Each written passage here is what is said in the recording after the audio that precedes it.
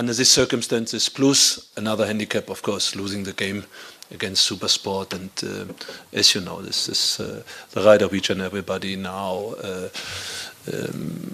Pressure is even higher, and other teams are coming close, and whatever. We are not really being busy with this at all, but players are reading your comments, players are busy with social media and so on, and you see it in the faces. It's a lot of work to keep the confidence, to keep the direction into it. It's us, it's our games, it's what we have to deliver.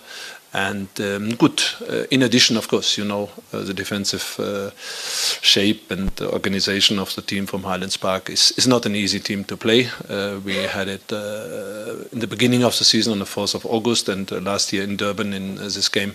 Everybody knows how difficult it is. Therefore, as I said, it already compliment to each and everybody who has been on the field today to deliver a result like this. And I think actually, yeah, we are very happy to have this result delivered to the birthday of Kaizer Chiefs, to the 50s.